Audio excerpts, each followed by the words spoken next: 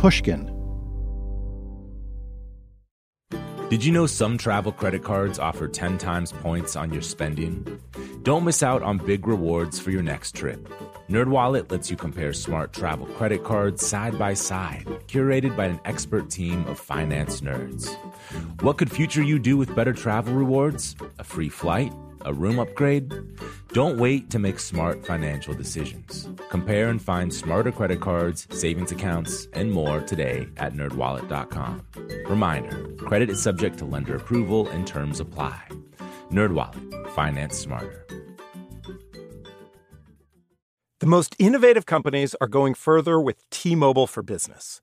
The PGA of America is helping lower scores and elevate fan experiences with AI coaching tools and 5G connected cameras. AAA is getting more drivers back on the road fast with location telematics. And the Las Vegas Grand Prix is powering race day operations with 5G connectivity, giving fans an experience at the speed they deserve. This is accelerating innovation with T-Mobile for Business. Take your business further at T-Mobile.com/now. You know that feeling when you walk into your home, take a deep breath, and feel new? Well, that's what it's like to use Clorox Scentiva. Because Clorox Scentiva smells like coconut, cleans like Clorox, and feels like energy. It'll elevate any cleaning routine to not just clean, but also make every room smell like a tropical coconut getaway. Discover how Clorox Scentiva's powerful clean and refreshing scents can transform your space. Get yours in coconut or other fabulous scents at a nearby retail store. So, Em, people always ask me what my favorite Shakespeare play is, and I have this standard dodge. I always say it's whichever one I'm working on at the moment. Yes. I mean, it's pretty much impossible to pick one. Winter's Tale brings me to tears. Hamlet turns me into a philosopher. Much Ado is like my favorite romantic comedy. I mean, it's hard to pick. It is. So at the Old Globe, we're starting to work on the shows that are going to be part of our Summer Shakespeare Festival next year. And the one we're preparing for at the moment is Twelfth Night. So good. I've directed Twelfth Night before, and it is definitely up there for me. I've directed it too, and it may be my favorite anyway. It's just a perfect play. It has everything that makes Shakespeare Shakespeare. Gorgeous poetry, romance, crazy characters, fantastic story. Twins, a sword fight, cross-dressing. As I am woman, now alas the day, what thriftless sighs shall poor Olivia breathe? Oh, time! Thou must untangle this, not I. It is too hard a knot for me to untie. So, Twelfth Night is also on my mind for a whole other reason. That's the Shakespeare play that was in rehearsal when you came to work at the Old Globe for the first time, which is when you and I met. Yeah, in 2015. We just heard a little piece of that production. Rutina Wesley was spectacular as Viola. Yes, we met when I was in my early 20s, and I just finished a classical directing fellowship. We spent an enormous amount of time talking about Shakespeare. So when I was looking for someone to join me on this podcast expedition in search of Shakespeare, you were absolutely the only choice. Oh, thanks, Barry. I mean, it's been so fun to be your co-pilot as I pop in and out of TV directing gigs, which remind me a lot of Elizabethan England, but we can get to that another time. Yes, so speaking of our friend William, what I didn't know at the time, and what I've learned since, is that there really is a unique and deeply personal dimension to your relationship with Shakespeare. And you've been so generous in talking about it and sharing it with me, and I'm really grateful to you for that. Well, Shakespeare's been really central to my life in terms of how I think about gender. Kind of like in that clip from Twelfth Night we just heard. Viola calls her gender too hard a knot for me to untie. You know, I saw this tweet that says, your gender isn't assigned at birth, it's assigned by your English teacher when your class does a Shakespeare play. It's a great tweet. We should use it as the subtitle for this week's episode. Because what I'd love to talk about this week is what is this guy from England 400 years ago doing in the middle of our contemporary conversation about gender? And Em, I'm so grateful that you're willing to take the lead on this. Thanks, Barry. I've worked in a lot of different places with a lot of different people on Shakespeare. And to me, there's always this question in his work about where gender lives in his characters and how it can be examined and toyed with in his plays. Dear lad, believe it. For they shall yet belie thy happy years that say thou art a man. Diana's lip is not more smooth and rubious. Thy small pipe is as the maiden's organ, shrill and sound, and all the semblative a woman's part. I'm Barry Edelstein. And I'm M. Weinstein. And this is Where There's a Will, Finding Shakespeare, from the Old Globe and Pushkin Industries. Our show discovers Shakespeare in all sorts of unexpected places and asks what he's doing there and what his presence means about him and about us. So the first time I acted in a Shakespeare play, I got cast as a boy, and it was a little taste of gender euphoria. It turns out I wasn't alone in this. I spoke to someone who also had a major discovery in a Shakespeare play. She's an expert on about a zillion subjects. If you've heard the name Amy Schneider, it's probably because you're a Jeopardy fan. From Oakland, California, Amy Schneider. Amy recently had the longest Jeopardy winning streak of all time. I remember. What an amazing achievement. Well, I wanted to talk to Amy because I saw this article about how playing the role of Frances Flute in Shakespeare's play A Midsummer Night's Dream helped her realize who she really was. Oh, Em, can I just remind our listeners about Flute? So there's a play within a play in A Midsummer Night's Dream, and throughout the show, we watch this group of amateur actors rehearse it and perform it. Francis Flute is a bellows mender. His job is to tend to the tools that keep a fire going in a factory or a shop. And there's this female character in the play that the men are working on, and Flute gets assigned to play it. Yes, and Amy was cast to play Frances Flute in a community theater production in the Bay Area. And so I decided at the beginning, you're going through deciding your character motivation, which is another great thing about Shakespeare, which is that there's so much ambiguity that there's a lot of different ways you can play even a small character. And so I was like, well, I'm going to try to play it as this dude's really kind of stoked about dressing up as a woman. And, that's a more interesting choice was the reason I gave myself for why I wanted to do it that way. But clearly, in retrospect, it was giving me an excuse to enjoy it. Flute initially says he doesn't want to play the girl, and there's all of this discussion about what his voice is going to sound like and what he's going to do about his beard, which he may or may not really have. But then, when the play is performed, Flute delivers a really beautiful monologue that transcends the comedy.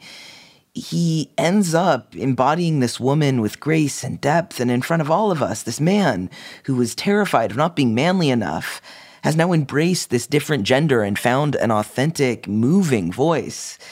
It's fascinating because Amy was really going through something parallel at the time. She was in her early 30s and presenting to the world as male. There I am every day, and I can remember specifically, sense memories of being backstage when I'm getting into my female costume and rubbing some lipstick on my cheeks for, cartoonishly overdone blush and putting this big wig on sideways. The idea was that I loved dressing up as a woman, but was terrible at it, was the joke. And it just felt so good.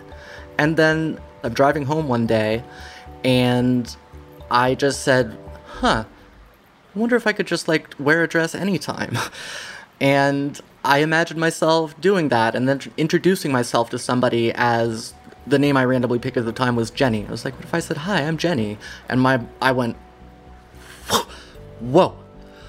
I kept driving somehow, but it's really one of the most shocking moments of my life that suddenly it was like those things in the movies where somebody just gasps and then there's this montage of flashbacks to how all the clues fit together now. I mean, that was one of the things I was thinking about it is this role that was so powerful and empowering in my life is also a cruel trans joke. The ones that I'd been growing up with all my life about, ooh, he's dressed up like a girl, da-da-da-da-da, That's the thing about Shakespeare is that, The Taming of the Shrew is pretty misogynist, and all these other things, there's all this stuff, but at the same time, there's so much truth in it and so much power that everybody can find the parts of it that work for them and then try and tune out the rest. Wow, Em, that double view of Francis Flute is so great. I've seen productions where it's just a straight-ahead joke that he's in a dress. And Amy's right. The comedy is rooted in a kind of cruelty. There's a definite cruelty there. But I've always seen it as having the potential to be more complex. Flute is afraid of being seen as womanish in front of all these other guys, but there's also this unexpected reversal. Unlike other popular media in which we laugh at men in dresses, Flute has the ability to make us cry. Maybe playing the woman is exactly what he needed. Maybe he needed to locate that truth inside himself, even if he isn't trans and he never puts on a dress again. That's such a great reading of the play. I'd love to see a production that does that. Well, I will say, a lot of this interpretation is coming from me as a trans person desperately looking for representation. Amy and I talked about this very thing. It's such a beautiful idea that there's as much power in us finding meaning in other people's stories as there is in the artist's initial intention. And I think that's something that gives me a lot of power because there is so little representation of us out there, and yet we have to see ourselves. It's a human thing, especially in art. Yeah, playing someone who's playing a woman was different than playing a woman, and it was something that I guess I could access more easily. I think that makes sense.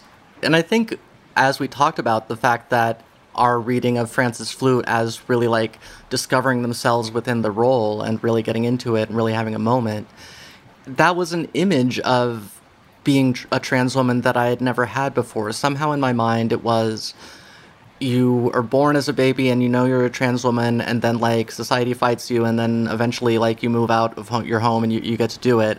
And that wasn't me. But being a trans woman means being a boy for a while and then being a trans woman. And that's what that gave me. I love how Amy thinks about this. Francis Flute's journey to embodying womanhood is messy and contradictory, and even looks like toxic masculinity for a while. Even though I felt like a boy my entire life, it took many decades for me to accept myself as trans, in part because I had no stories, no plays, no movies, no role models. How exciting is it then that Shakespeare can stand in for us in this way, to hold, as it were, a mirror up to nature, as Hamlet puts it? How exciting that he can give brilliant people like Amy Schneider a home. We'll be back after a break. As listeners to this show, you probably consider yourself pretty smart. But how smart is your wallet? When you're looking to upgrade your wallet, it's time to turn to NerdWallet. Their expert team of nerds has the financial smarts to help you find the right financial products for you. Before NerdWallet, you might have paid for vacations with whatever was in your wallet.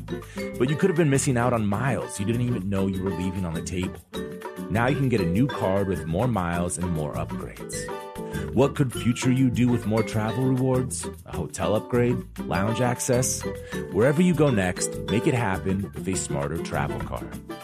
Don't wait to make smart financial decisions. Compare and find smarter credit cards, savings accounts, and more today at nerdwallet.com. NerdWallet. Finance smarter. As with all cards, credit is subject to lender approval and terms apply. Are you tired of your scented cleaning products smelling and cleaning like meh? Then it's time for an upgrade with the power of Clorox Scentiva. With an uplifting scent that smells like coconut, Clorox Scentiva gives you powerful clean like Clorox, but a feeling like being transported to a tropical island retreat.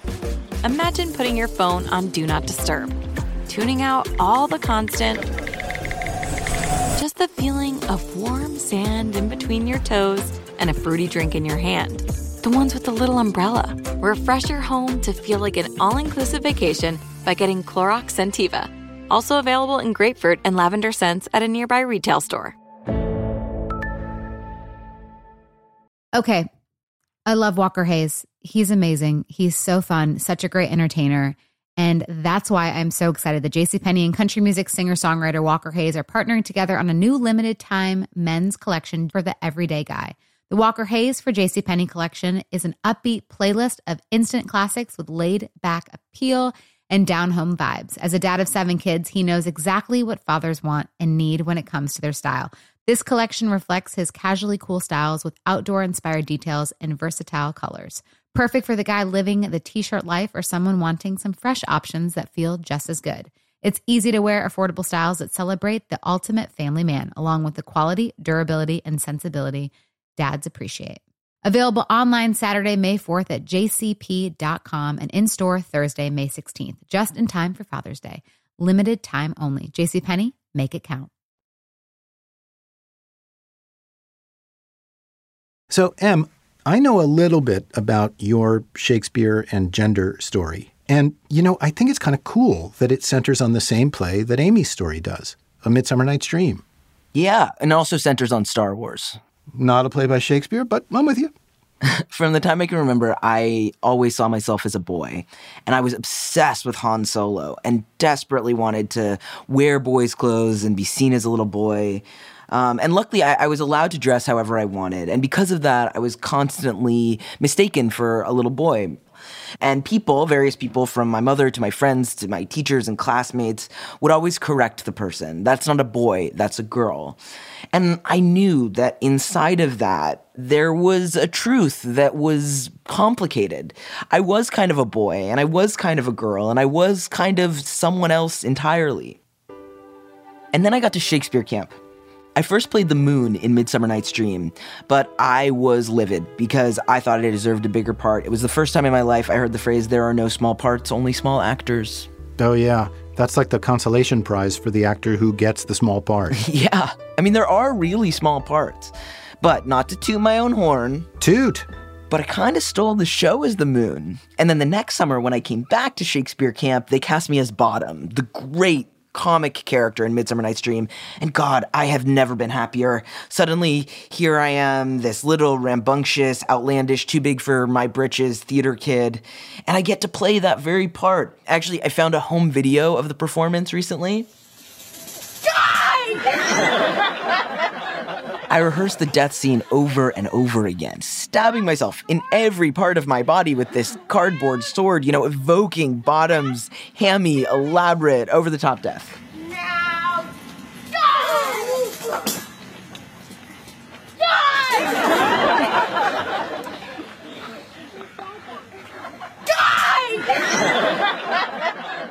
Now that is quite a performance. Oh, yeah. I was hooked.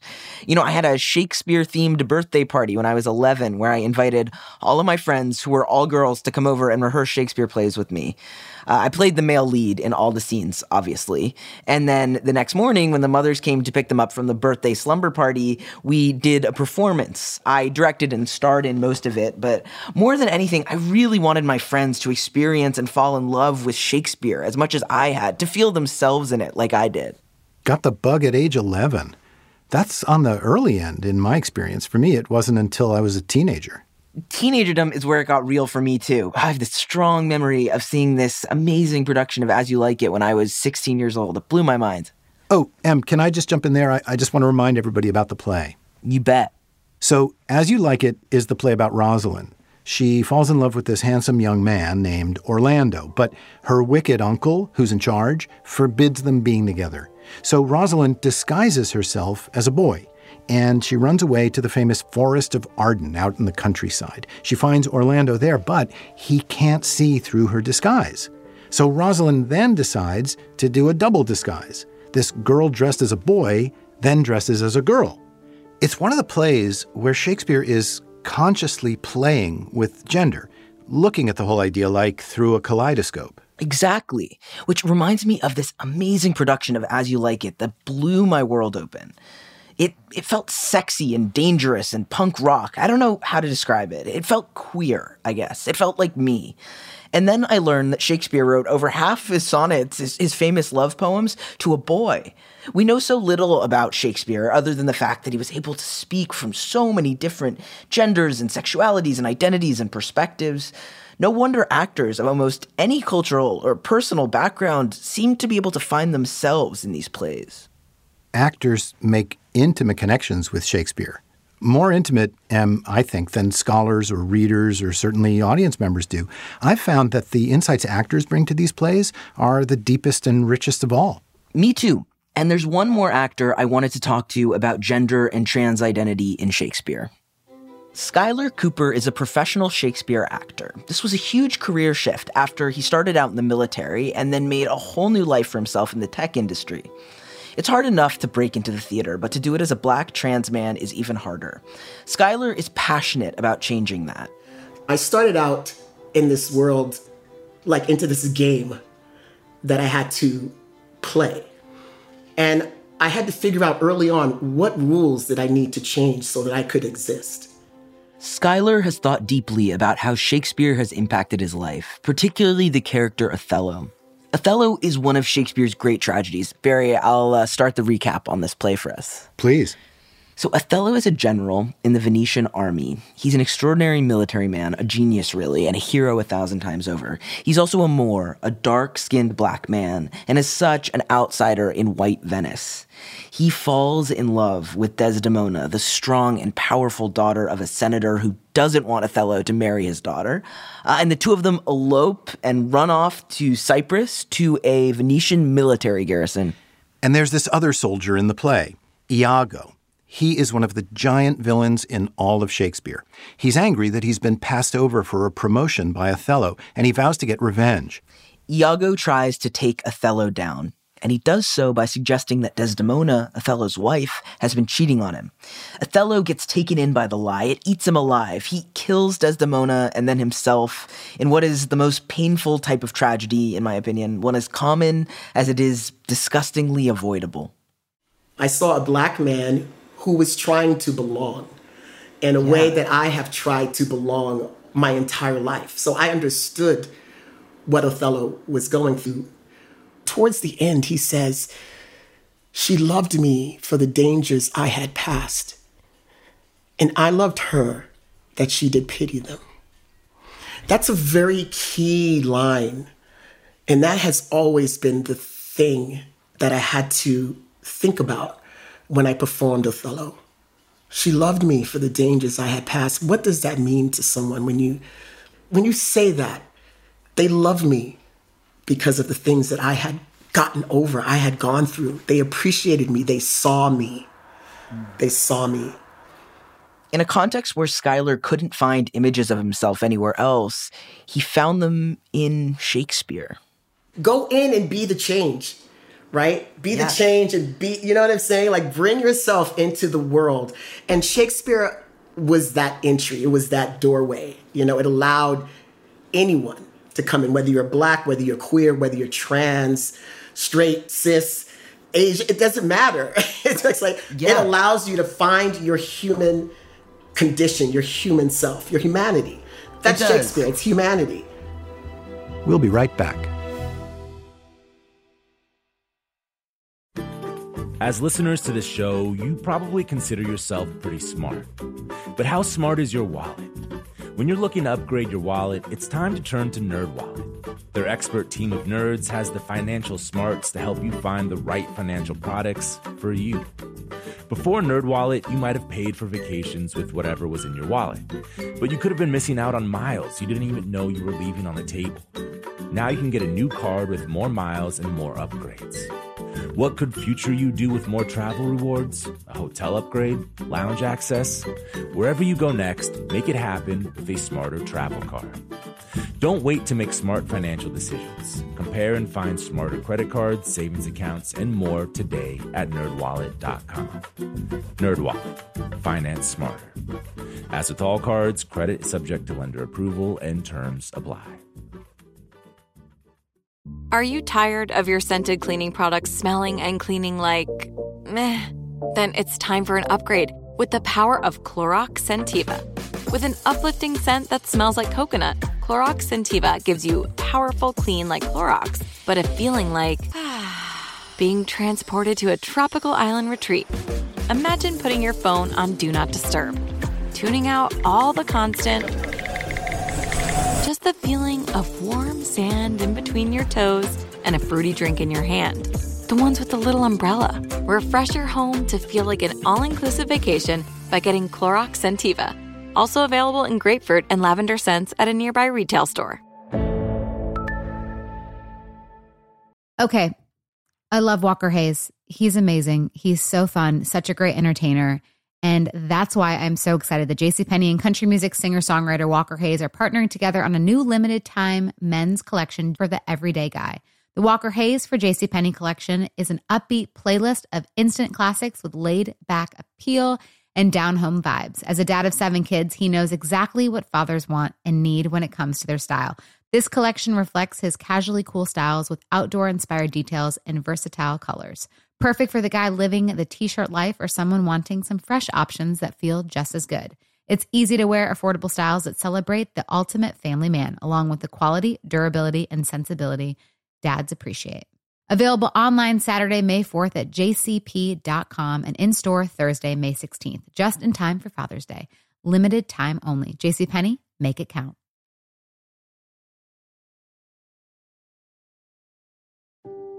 I'm so grateful to you, Em, and to Amy and Skylar, too, for sharing your stories, especially at this moment when trans people are so vulnerable and trans rights are under attack in so many places. And you've all made me understand something new about Shakespeare. So I'd like to run a thought past you. Sure. One of the things I know about Shakespeare, Em, is that as a dramatist, he's addicted to binaries. The Merchant of Venice, Jew versus Christian. Henry V, England versus France. Romeo and Juliet, Montague versus Capulet. Antony and Cleopatra, Rome versus Egypt, and on and on and on. It's just binaries everywhere. But here's the thing. Shakespeare's practice is to collapse these binaries, to expose them. Sometimes he likes to show the way that binaries are restrictive, even false. And gender is the ultimate false binary, isn't it? It's the one we're taught to believe in since birth, like so many of these others. And Shakespeare's characters are always fighting against his false binaries. But then, in the comedies, there are these big weddings at the end that feel like they're restoring what the characters have worked the whole play to undo. It's a part of As You Like It that always tortured me. After Rosalind has found this profound liberation and fallen in love and broken gender binaries and worn a shepherd's outfit, then she has to put on what she calls her women's weeds, her female nobleman attire, and get married. Even in the production that changed my life as a kid, I really winced at this moment. It felt like all of the freedom of the play suddenly got stripped away. The binaries were reinforced. But then again, Em, speaking of Rosalind, she's girl, boy, girl in the play. But remember, on Shakespeare's stage, she would have been played by a boy actor. So really, it's boy, girl, girl. And it occurs to me, Em, that maybe this kind of double helix of gender wrapped around gender, and maybe that's the central metaphor on the subject in all of Shakespeare. Oh, completely. It's this weird and wonderful spectrum. It's totally confusing, and more than anything, it's fun, and it's entertaining, and it's sexy. And what's more important than that? Which brings us to the very end of As You Like It, in which, in the final moment, Shakespeare asks us to consider the boy-girl helix, and in an ultimate intellectual pirouette, he reminds us that gender is nothing but a mercurial game of who wants to kiss who when.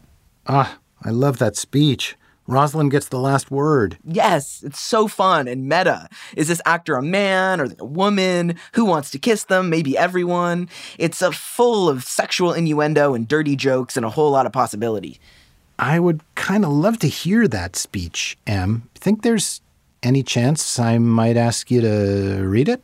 Well, you heard my very good bottom performance, so I'm not surprised you're asking me to return to the stage, Barry. But for you, I will. Thank you. And as you listen, I want you to pay attention to the word if. What if we saw gender not as a binary, but as one big if? I'm going to skip the beginning of this and go straight into the magic part. I mean, literally magic, because our boy-girl Rosalind ends the show with a sort of spell. My way is to conjure you, and I'll begin with the women. I charge you, O women, for the love you bear to men, to like as much of this play as please you. And I charge you, O men, for the love you bear to women, as I perceive by your simpering, none of you hates them, that between you and the women the play may please. If I were a woman, I would kiss as many of you as had beards that pleased me, complexions that liked me, and breaths that I defied not. And I am sure, as many as have good beards, or good faces, or sweet breaths, will, for my kind offer, when I make curtsy, bid me farewell. Em, that was fantastic. Thanks. I just love that speech so much. And I really did hear that if I were a woman, I would kiss you. It's one of the most powerful words in Shakespeare. And it's in one of my very favorite Shakespeare lines. It's from this play, from As You Like It. Touchstone, the clown, does this long speech about the power of if. He sums up his whole approach to life by saying, and I love this, much virtue in if. Oh, yeah. He's saying that if has good in it. It's a little word that's great and powerful. It's a word that sets imagination in motion. I wonder what would happen if. If is the dreamer's word. If is how we propose that things don't need to be forever the way they've always been. If is the prompt toward progress and growth. Wouldn't it be great if? That's really what we're talking about here, Barry. I mean, it's what we've seen throughout Where There's a Will. Shakespeare can open a door to transformation and change. Maybe that can inform how we think about gender. What if we could understand gender the way Rosalind does? What if it's not this socially constructed, restrictive, rigid thing? But what if it's a joyful, open, playful, fluid way of being who we truly are? Much virtue in if. Much virtue in if.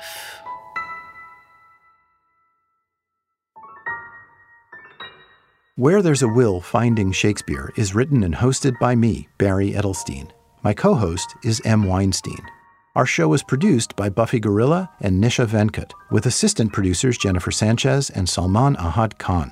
Our executive producers are Catherine Girardeau from Pushkin and Alex Lewis and John Myers from Row Home Productions. Our editor is Audrey Dilling. Our mix engineer is Justin Berger. Our theme is an original composition by Hannes Brown. Samia Bouzid is our fact-checker. Vicky Merrick is our voice coach.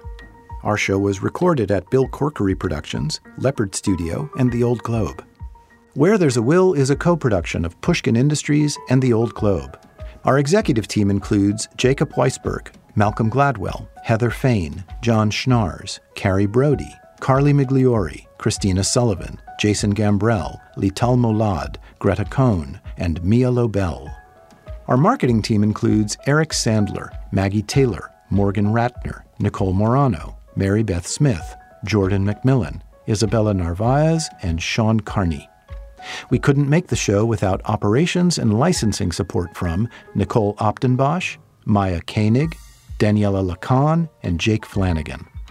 Our development team is Lital Molad and Justine Lang. Barry Edelstein, that's me, is Erna Fincy-Viterbi Artistic Director, and Timothy J. Shields is Audrey S. Geisel Managing Director of The Old Globe. For The Globe, thanks to Sound Director Paul Peterson and Assistant to the Sound Director Evan Eason, Director of Marketing and Communications Dave Henson, Assistant to the Artistic and Managing Directors Carolyn Budd.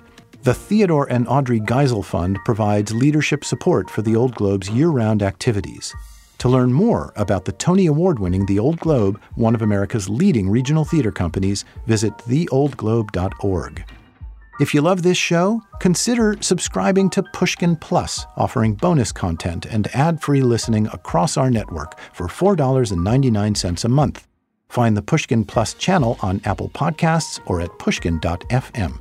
To find more Pushkin podcasts, listen on the iHeartRadio app, Apple Podcasts, or wherever you listen to podcasts.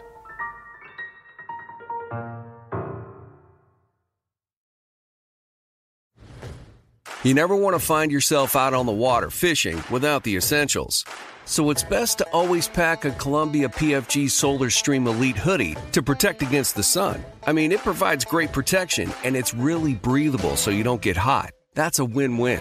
Columbia PFG has a lot of great gear, so before you head out on the water, head over to Columbia.com/PFG to shop their performance fishing gear. Hey guys, you know what this playground could use? A wine country, huh? A redwood forest would be cool. Ski slopes! Wait! Did we just invent California? Discover why California is the ultimate playground at visitcalifornia.com. Managing your diabetes just got easier. The powerful new Dexcom G7 lets you see your glucose numbers on your compatible watch and phone without finger sticks. And because Dexcom G7 is the most accurate CGM system, you can be confident in your food, exercise, and medication decisions. And all those decisions can lead to big results like more time in range and lower A1C. Get started at Dexcom.com. Dexcom data on file 2023. If your glucose alerts and readings from the G7 do not match symptoms or expectations, use a blood glucose meter to make diabetes treatment decisions. For a list of compatible devices, visit Dexcom.com/compatibility.